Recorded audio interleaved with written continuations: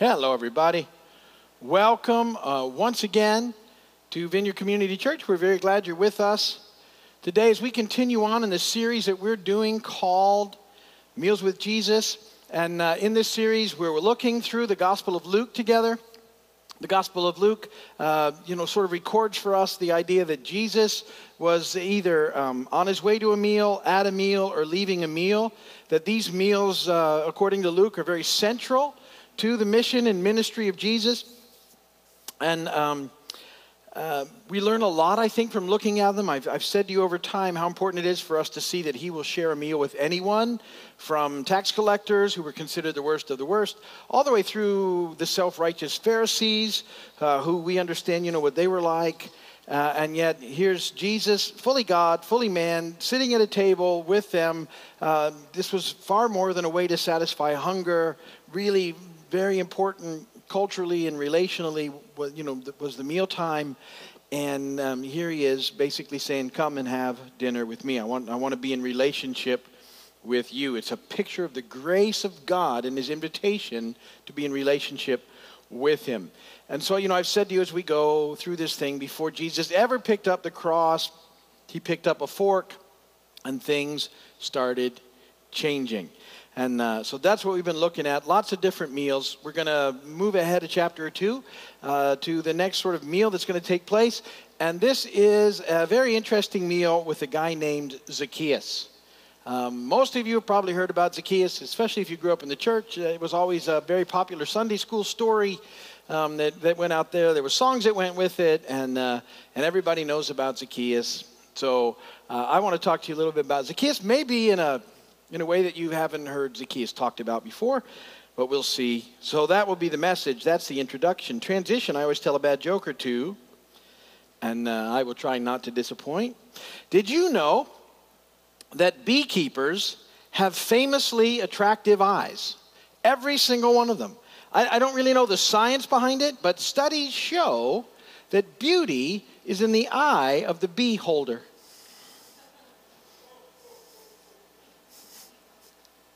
Bad, right? Okay. This one actually we'll look at later because it actually makes an impact on the message, this particular one. So this woman walks up to a pharmacist and she says, hey, do you have anything that will help cure hiccups? And so the pharmacist ducks down under the counter, and then after a moment he jumps up yelling loudly, ah! And the lady sort of steps backwards and falls over and screams, and she's like, what in the world? And she gets up and she looks at the pharmacist. She says, what was that all about? And he said, well, at least you don't have the hiccups anymore. And she said, I never had the hiccups. My husband's in the car. He has the hiccups. And the thing about that is sometimes we jump to the wrong conclusion. And we're going to talk about that because I think we do that with Zacchaeus quite often. And so let's dig into our story with Zacchaeus beginning in Luke chapter 19, verses 1 through 10. Jesus entered Jericho and was passing through. A man was there by the name of Zacchaeus. He was a chief tax collector and was wealthy. He wanted to see who Jesus was, but being a short man, he could not because of the crowd. So he ran ahead and climbed a sycamore fig tree to see him, since Jesus was coming that way. When Jesus reached the spot, he looked up and said to him, Zacchaeus, come down immediately. I must stay at your house today.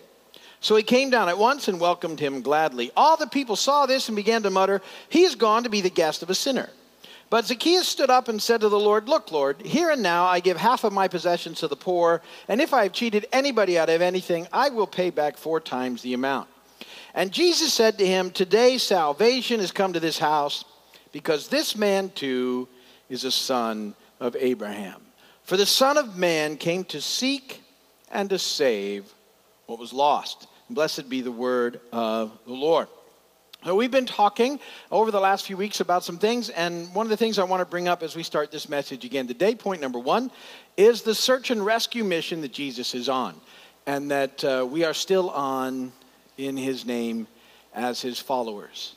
This is a search and rescue mission. And we just looked at a bunch of parables in Luke 15 that talk about that there's something that's been lost, that is searched for, and when it's found, a celebration takes place in heaven, and that this is what Jesus lived out. Day after day after day after day. It was search and rescue. He was searching for the lost. He was telling them about the kingdom of God. He demonstrated the kingdom of God. He invited them into the kingdom, and all those who would received the kingdom and came in with him. And here I see it again, and I said to you, isn't it amazing how God is? In those parables, you know, it was one sheep, and it was one coin, and it was one son. Well, he went after the other son too. But really, it's, you know, it was one sheep out of 100. It was one coin out of 10. That is amazing to me that God is actively involved in searching out one by one by one. Impacts our mission here. Our mission here is one more. Most of you know that. One more lost child back to dad. But this is the heart of God, how he's after one at a time. And now we see it again in the story of Zacchaeus. Verse 5 and 6. When Jesus reached the spot, he looked up and said to him, Zacchaeus, come down immediately. I must stay at your house today. So he came down at once and welcomed him gladly. Let's know that in that, Jesus is inviting himself to dinner at Zacchaeus' house. That's what he means by the implication, I need to stay at your house. We're going to have dinner together. And Jesus sort of unabashedly invites himself to dinner at Zacchaeus' house. And Zacchaeus is thrilled with the idea of Jesus coming to stay at his house and being a part and sitting at the table with him. This is a big deal to Zacchaeus, and he's excited about it. Now, Zacchaeus is really an interesting person. And I think that we can learn a lot by sort of looking into his life. And as I said, you know, in that silly joke I told about the pharmacist, that you know, he jumped to the wrong conclusion, and I think that we can do that pretty quickly. Anybody here ever jump to the wrong conclusion? Sometimes we can just get way off track with our initial thoughts about things, and we can end up in a lot of trouble. And, you know, we rush to wrong judgments sometimes, and we're wrong about people. We're sometimes wrong about how things really are. Now, here comes Zacchaeus. And Zacchaeus, the name Zacchaeus, fascinating name. In the Greek, it's the Greek form of the Hebrew name that means innocent or righteous one. Pretty interesting. That's what Zacchaeus means. And yet he's the chief tax collector in Jericho, and he's extremely wealthy. Now, what we know about tax collectors is that they worked for the Romans, and that they were pretty much all, you know, considered to be thieves, and that's how they built their wealth. They overtaxed their countrymen and then would keep part for themselves and give the rest to the Romans. And somehow here's Zacchaeus, and he's sort of the chief tax collector now in Jericho, and so he's hated like all the other tax collectors are, particularly by the Pharisees, the established religious community. Like I said, they hate these guys worse than anything, but Jesus always, you know, we see him often having dinners with tax collectors, and yet here's Zacchaeus, and Jesus invites himself to his house, and he says, let's go. And the people are muttering, and it says all the people. So, you know, big group of the established religious community there. Because he's gone to be the guest of a notorious sinner. And they're shocked that Jesus is going to do that. And so most of us have seen that, and we have assumed that indeed Zacchaeus was a notorious sinner. He was a bad guy, ripping people off. And that's what's happening. Verses 7 and 8 of Luke 19. All the people saw this and began to mutter, he's gone to be the guest of a sinner. But Zacchaeus stood up and said to the Lord, look, Lord, here and now I give half my possessions to the poor, and if I've cheated anybody out of anything, I will pay back 4 times the amount. Now, generally, when we look at this story, we read it that way, and we believe what happens is that in this encounter with Jesus, Zacchaeus has this radical change, and he says, from now on, I'm going to give back half of what I owe away. It looks like how it reads, and anybody that I cheated, 4 times the amount is what's coming back. That's certainly a very reasonable way to look at that verse, and very possibly is what happened. But fascinating thing about our New Testament is that in English, so that we can read it, we sometimes have some issues with some of the Greek tenses. Because the Greek tense, and I'm not going to give you a whole Greek thing, but the tense in Greek, there's a lot of different tenses that we don't have. And so it can be different, a little bit different, depending on how the tense is translated. And so here's a little different take on it from the Message paraphrase. It's very legitimate. Luke 19, 6 through 8. Zacchaeus scrambled out of the tree, hardly believing his good luck, delighted to take Jesus home with him. Everyone who saw the incident was indignant and grumped. Grumped, I like that. What business does he have getting cozy, talking about Jesus, with this crook? Zacchaeus just stood there a little stunned. He stammered apologetically, Master, I give away half my income to the poor, and if I'm caught cheating, I pay 4 times the damages. It's very possible, in looking at this story, that Zacchaeus wasn't really all that bad a guy. That he wasn't necessarily ripping people off, and that, in fact, he was extremely generous. He was like a philanthropist. He gave away half his income, and this was something he had been doing, so he's shocked at how badly he's being treated by the established religious community. And if he's ever, somehow cheated someone, he pays them back fourfold. And yet, the established religious community, they want nothing to do with this guy. They won't even give him a place in line to see Jesus pass by. They really make a barrier between him. This crowd makes a barrier between Zacchaeus and Jesus, and they're basically keeping him from him to the point where he has to climb a tree to get a glimpse of the Messiah. And so it's extremely possible that Zacchaeus was actually a good person, generous giver, honest business person, humanitarian. These are all things that are very possible about Zacchaeus, and it's also very possible that there really wasn't anything that he needed to change. He was a good person, except one thing, and that was that he needed to meet Jesus. And see, that brings me to point 2. Is this good or bad? You still need Jesus.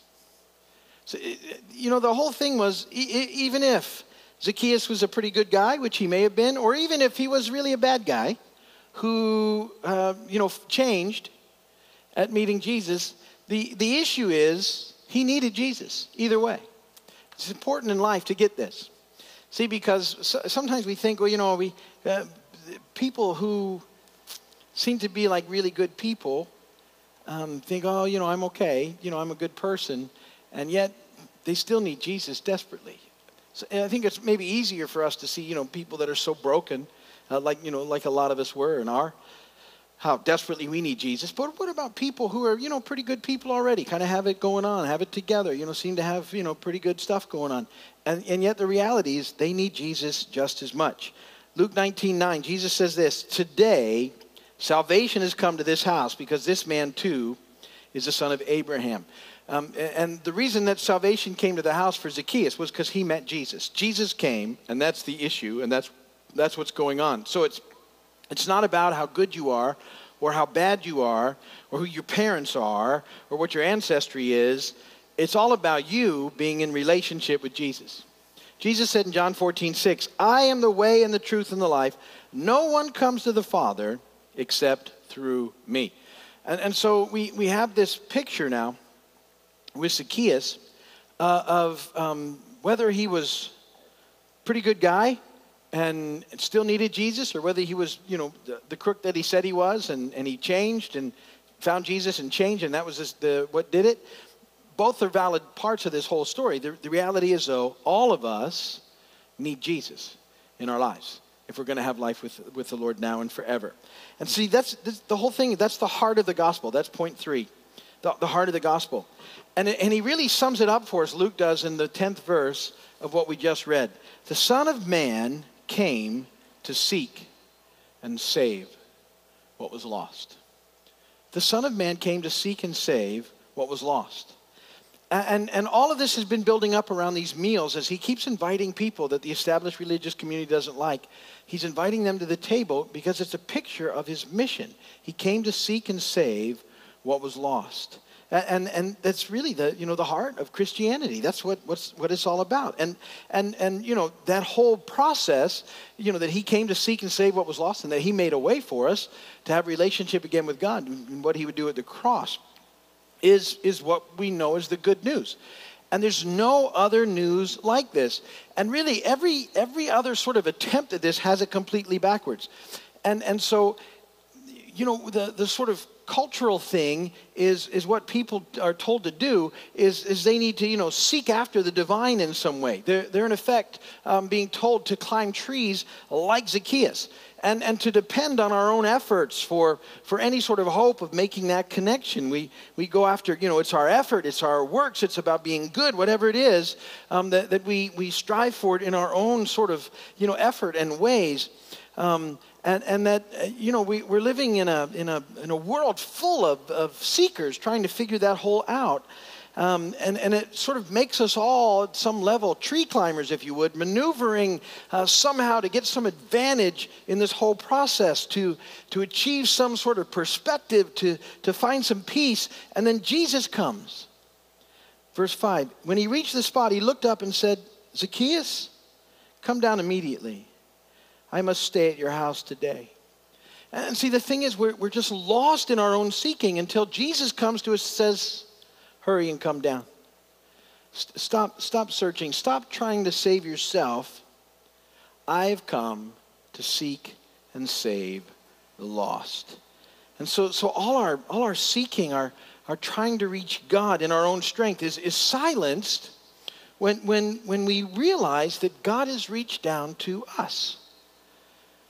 And the amazing thing is he did that really by becoming one of us. He came, fully God, fully man, and lived among us so that we could understand what he was like and that he would understand what it was like to be us.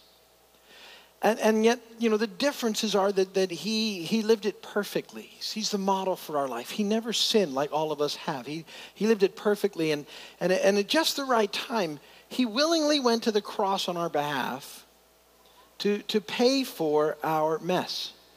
And at the heart of that, why we're all lost is that all of us have sinned, and our sin is separated us from God. So God is perfect and holy, and once we've sinned, which all of us have, there's this gap that happens. And what I was telling you, we're desperately trying to figure out how to bridge this in our own strength. We think, I'm just going to be a good person. I'm going to do good deeds. I'm going to do all these things, and that's what's going to get it. And yet nothing bridges the gap from having messed up to perfect, holy God. Once you're not perfect, you're not perfect. And this is the standard, is perfection. It's not good. It's not pretty good. It's not more good than bad. You've got an issue. And the reality is that Jesus came. God fixed it. God came to us. That's what makes Christianity so different from everything else. He came to us. He did the work. He came. And he paid the price. And then when he died, he paid for all that sin, and he ascended. He rose again.